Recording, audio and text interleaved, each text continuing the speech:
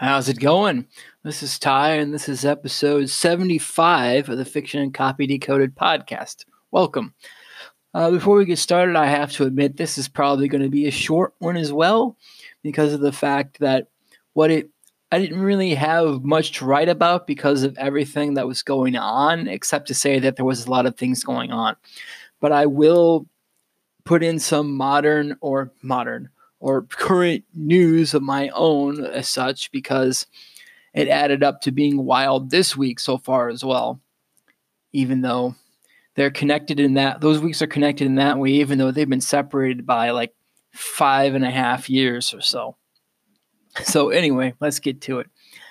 This post that this episode is connected to is originally titled "It's Been a Wild Week," which it still was then and is now so far, which I'll get into.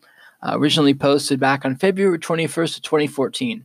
Okay, so originally what had happened that week was Monday and Tuesday I was shoveling. Boy, was I shoveling snow like crazy. And then on Wednesday, everything had started melting. I didn't know if we'd get a lot more snow, but I did know that we broke or got near a lot of snowfall records for that season. I had a consult with a client for a new type of project I'd be writing emails for. Then an opportunity had come up for me to expand my skill set, and I had to figure out how to move forward with that. I'm pretty sure hey, in the next couple of weeks when I go through these old posts, I'm pretty sure I will have mentioned it by then, that this was when I had learned all about video sales letters. So I'm pretty sure this is it, but if not, I'll have to correct myself in due time. I had gotten an essay turned in with a lot less time to spare than was comfortable for me, and I was still working on a story that had a submission deadline that was like creeping closer by the hour at that point. And in 8 days from that, it would be March. It was wild.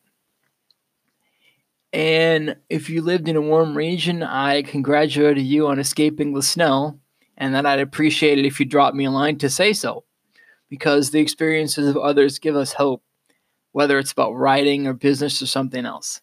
And then I had told everyone to have an awesome weekend, because this was before I was doing Fabulous Fiction Fridays, Triple F on the blog, and I didn't really have anything else to add other than just like a regular post as such.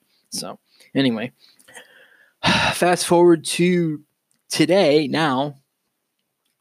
I had pre-recorded this a little bit, spoiler alert, but still within the past couple of days, actually, I had to go to a celebration of life for my uncle because he was only 70 years old and he died of a heart attack. So that has been a bit of a wild thing for me, because I did not expect this to happen, to do anything like this for at least 10 to 15 years, and it hurt quite a lot.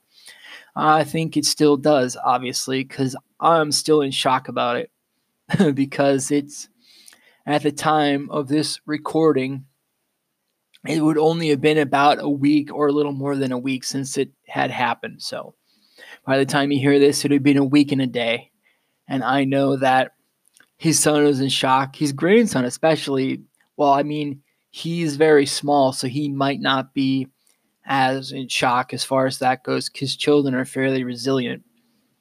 But I know that my uncle's son and daughter-in-law are pretty shocked about it, and I know I am, and everybody in the family is, because he was like a funny guy. Like, to me, he was the crazy uncle everybody wanted to have and talk about, because he was just an amazing, funny dude that could do a lot of things that nobody else could really do in that kind of weird uncle type way, where he's amazing and nobody knows quite why he's amazing, because you didn't see him grow up and didn't see any training that he underwent or anything like that to get any skills that he had when he showed up, like displaying those skills as such. So